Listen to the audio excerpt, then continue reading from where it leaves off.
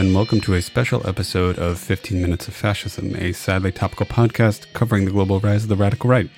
I'm Craig Johnson, and this is, like I said, a special episode, a retrospective and analysis on the attempted coup from last year, from January 6th, 2021. Now, you can look elsewhere, like, for example, Wikipedia, MSNBC, the New York Times, for real minute-by-minute play-by-plays of what happened on the day, January 6th itself.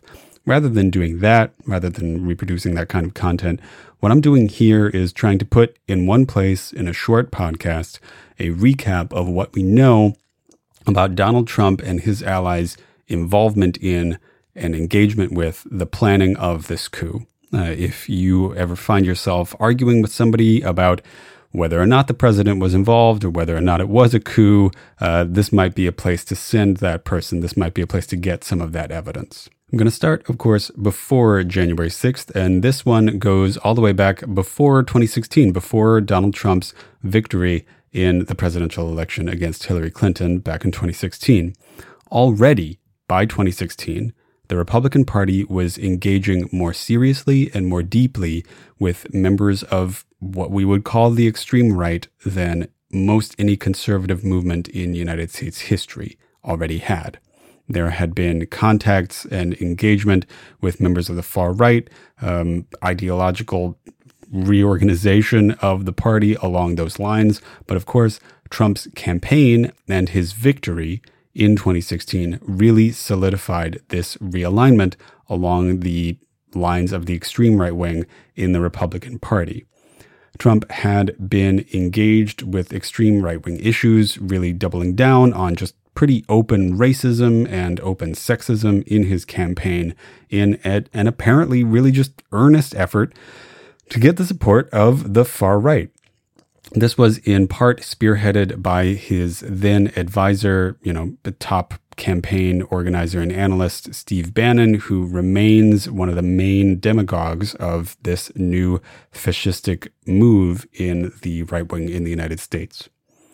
Trump's engagement with right-wing groups famously, I would say, probably peaked when he was specifically asked during the 2020 election cycle about his connections with and appeal to the Proud Boys, one of the most prominent and dangerous fascist organizations then and now in the United States. Famously, he told them he didn't condemn the organization, but he said, stand back and stand by, which the Proud Boys took as a, call to arms, as a statement that Donald Trump was on their side. And it seems like he really was. Of course, his engagement with the right wing was not enough for him to win the 2020 election. However, Trump's legal team started to push for his continued presidency in two key angles. And these two legal pushes, and by legal I mean involving the law, were Trump's main strategies for contesting Biden's coming presidency. Now, this first strategy was his claim that the election was stolen or that there was a bunch of voter fraud. This is the so-called big lie, if you follow the mainstream media way of talking about this. Trump and his allies launched dozens, and I mean like 40 investigations, lawsuits, all sorts of stuff in order to try to get people to believe and to get the law to verify that the 2020 election was stolen from Trump. Trump made lots of public speeches saying that the election was stolen, that millions of people voted illegally. Now, there isn't any evidence of any of this, but that's not important. There were lots of lawsuits and other things, other legal attempts to try to get, for example, Jeff Clark appointed as the Attorney General of the United States, who would have really endorsed this idea that the election was stolen. The second main legal strategy that the Trump team employed was trying to put pressure on state officials to change their electoral counts. One key example for this is Georgia. Now, the push on this level was really extensive. It involved talking to staff people at various levels of state governments. It involved talking to state legislators. It involved talking to governors. Literally, we're talking like Trump would call people in these states and tell them that they needed to, quote, find votes for him.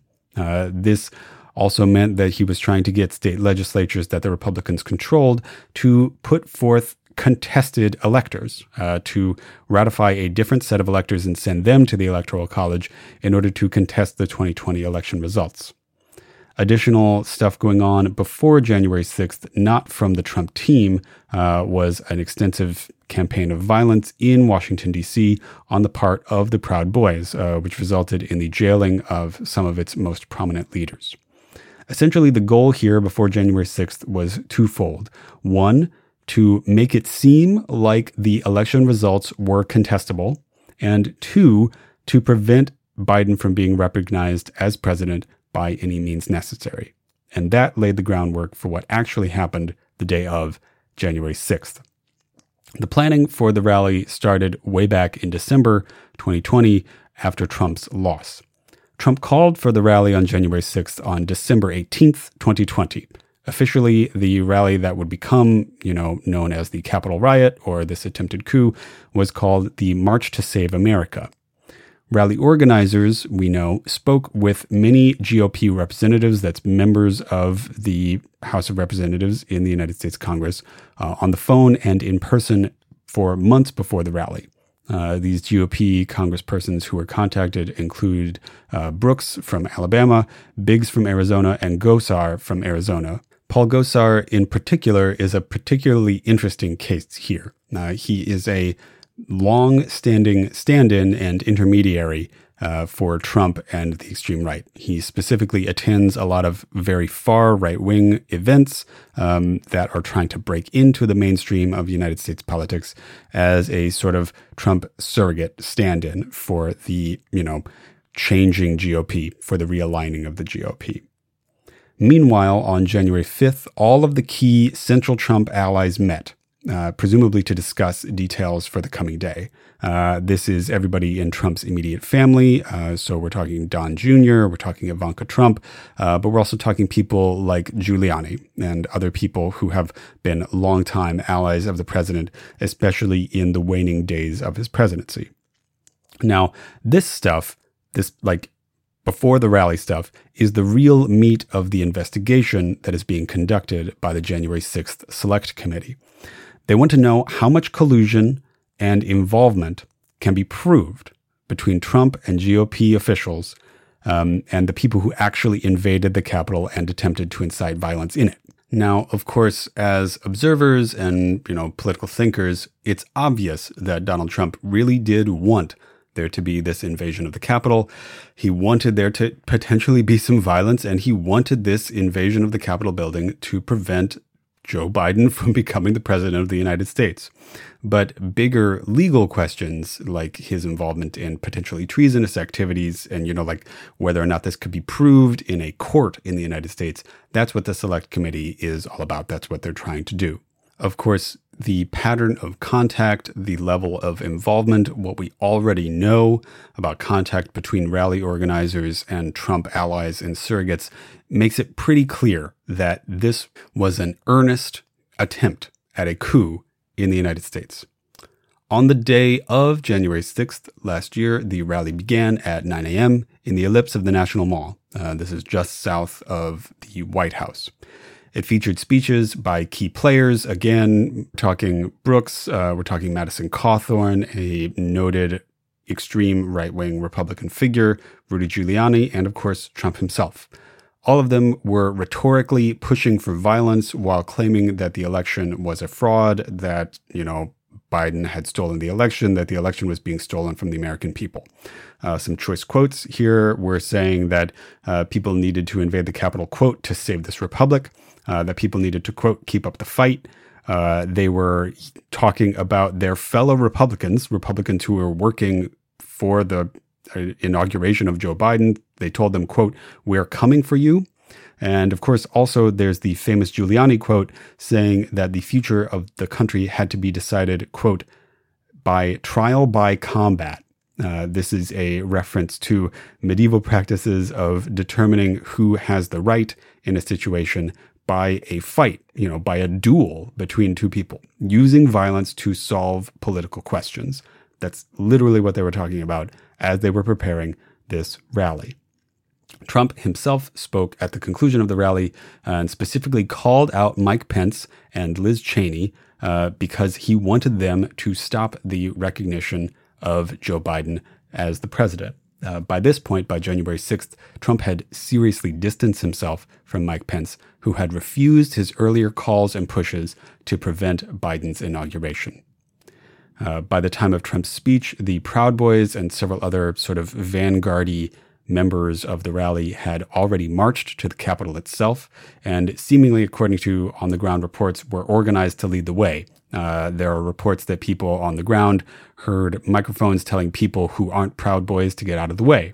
That is because the Proud Boys apparently began the actual violence on the Capitol. They were the first people to really engage with the barricades and to really push back against the Capitol Police. Their clashes began with the Capitol Police at about 1 p.m. local, and these clashes erupted with the rest of the crowd following along with this vanguard action. Later on, the Oath Keepers joined, having changed into their pseudo-military garb, that is, their paramilitary uniforms, to participate in this coup.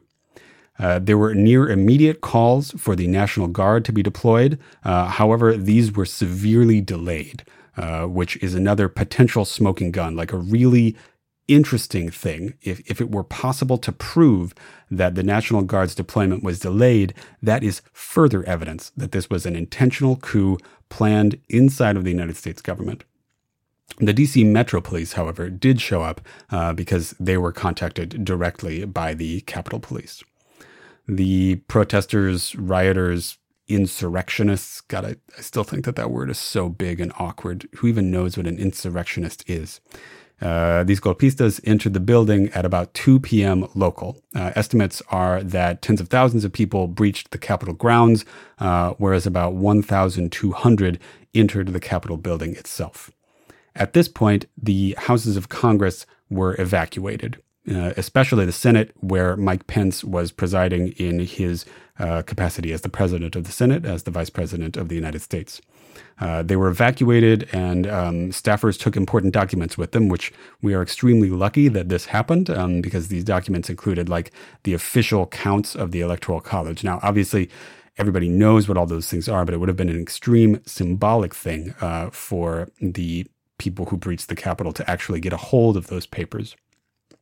These are where you get the stories from members of Congress about hiding in closets, hiding in boardrooms, hiding under desks, staffers trying to get anywhere that they could away from this mob of people, many of whom were armed, not just with firearms, but with clubs, with flagpoles, with all sorts of improvised weaponry.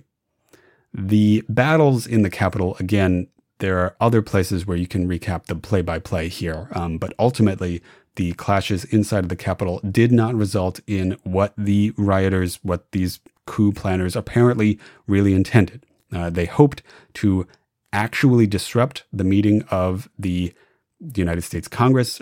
This resulted instead in no members of Congress being captured or hurt. Instead, several police were injured, one was killed, one participant was also dead from the violence. In addition to these, 3 others died. They were all people who engaged in the protest on the Capitol building. One of them overdosed on methamphetamines, and 2 others had heart attacks. Their presence in the Capitol continued for several hours until around 5-6 p.m. local time, when they were allowed to leave. There were no arrests made on the day of because there just wasn't enough manpower in law enforcement to stop them. There were just too many people. The rally was too successful. We now know that during the rally itself, there were communiques between people involved in the rally and these go-betweens, these people who were intermediaries between Donald Trump and the organizers of the rally.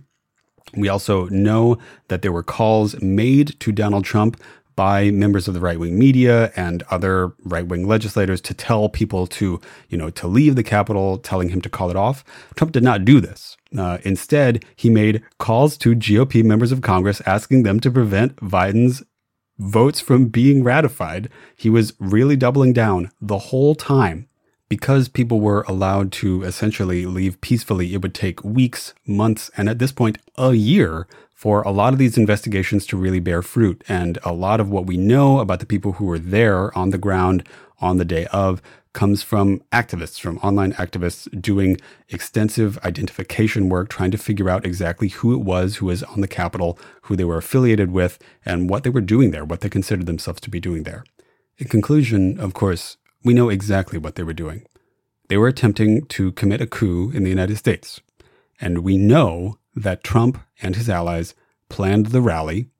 We know that they incited violence, including potentially violence against Mike Pence, that is Donald Trump's handpicked vice president. We know that they did this because they wanted to stay in power. And we know that various more violent and armed factions of the rally went in the vanguard and led the way. This means that the President of the United States knowingly planned and incited violence at a rally led by fascists to invade the House of Representatives and the United States Senate in order to prevent the Vice President and Congress from ratifying the election of his opponent. Last year, on January 6th, 2021, Donald Trump and his allies attempted to commit a coup in the United States. And furthermore, we know that they are not done in their efforts to regain power in the United States. Donald Trump continues to maintain that he is the lawfully elected president of this country. Many people in the Republican Party, including many members of Congress, and unfortunately, I got to tell you, many more who are going to get elected later this November in 2022, maintain the same thing. He is rebuilding the Republican Party in his image, and it doesn't matter, essentially, whether or not he is going to be the nominee in 2024 or if it'll be somebody else.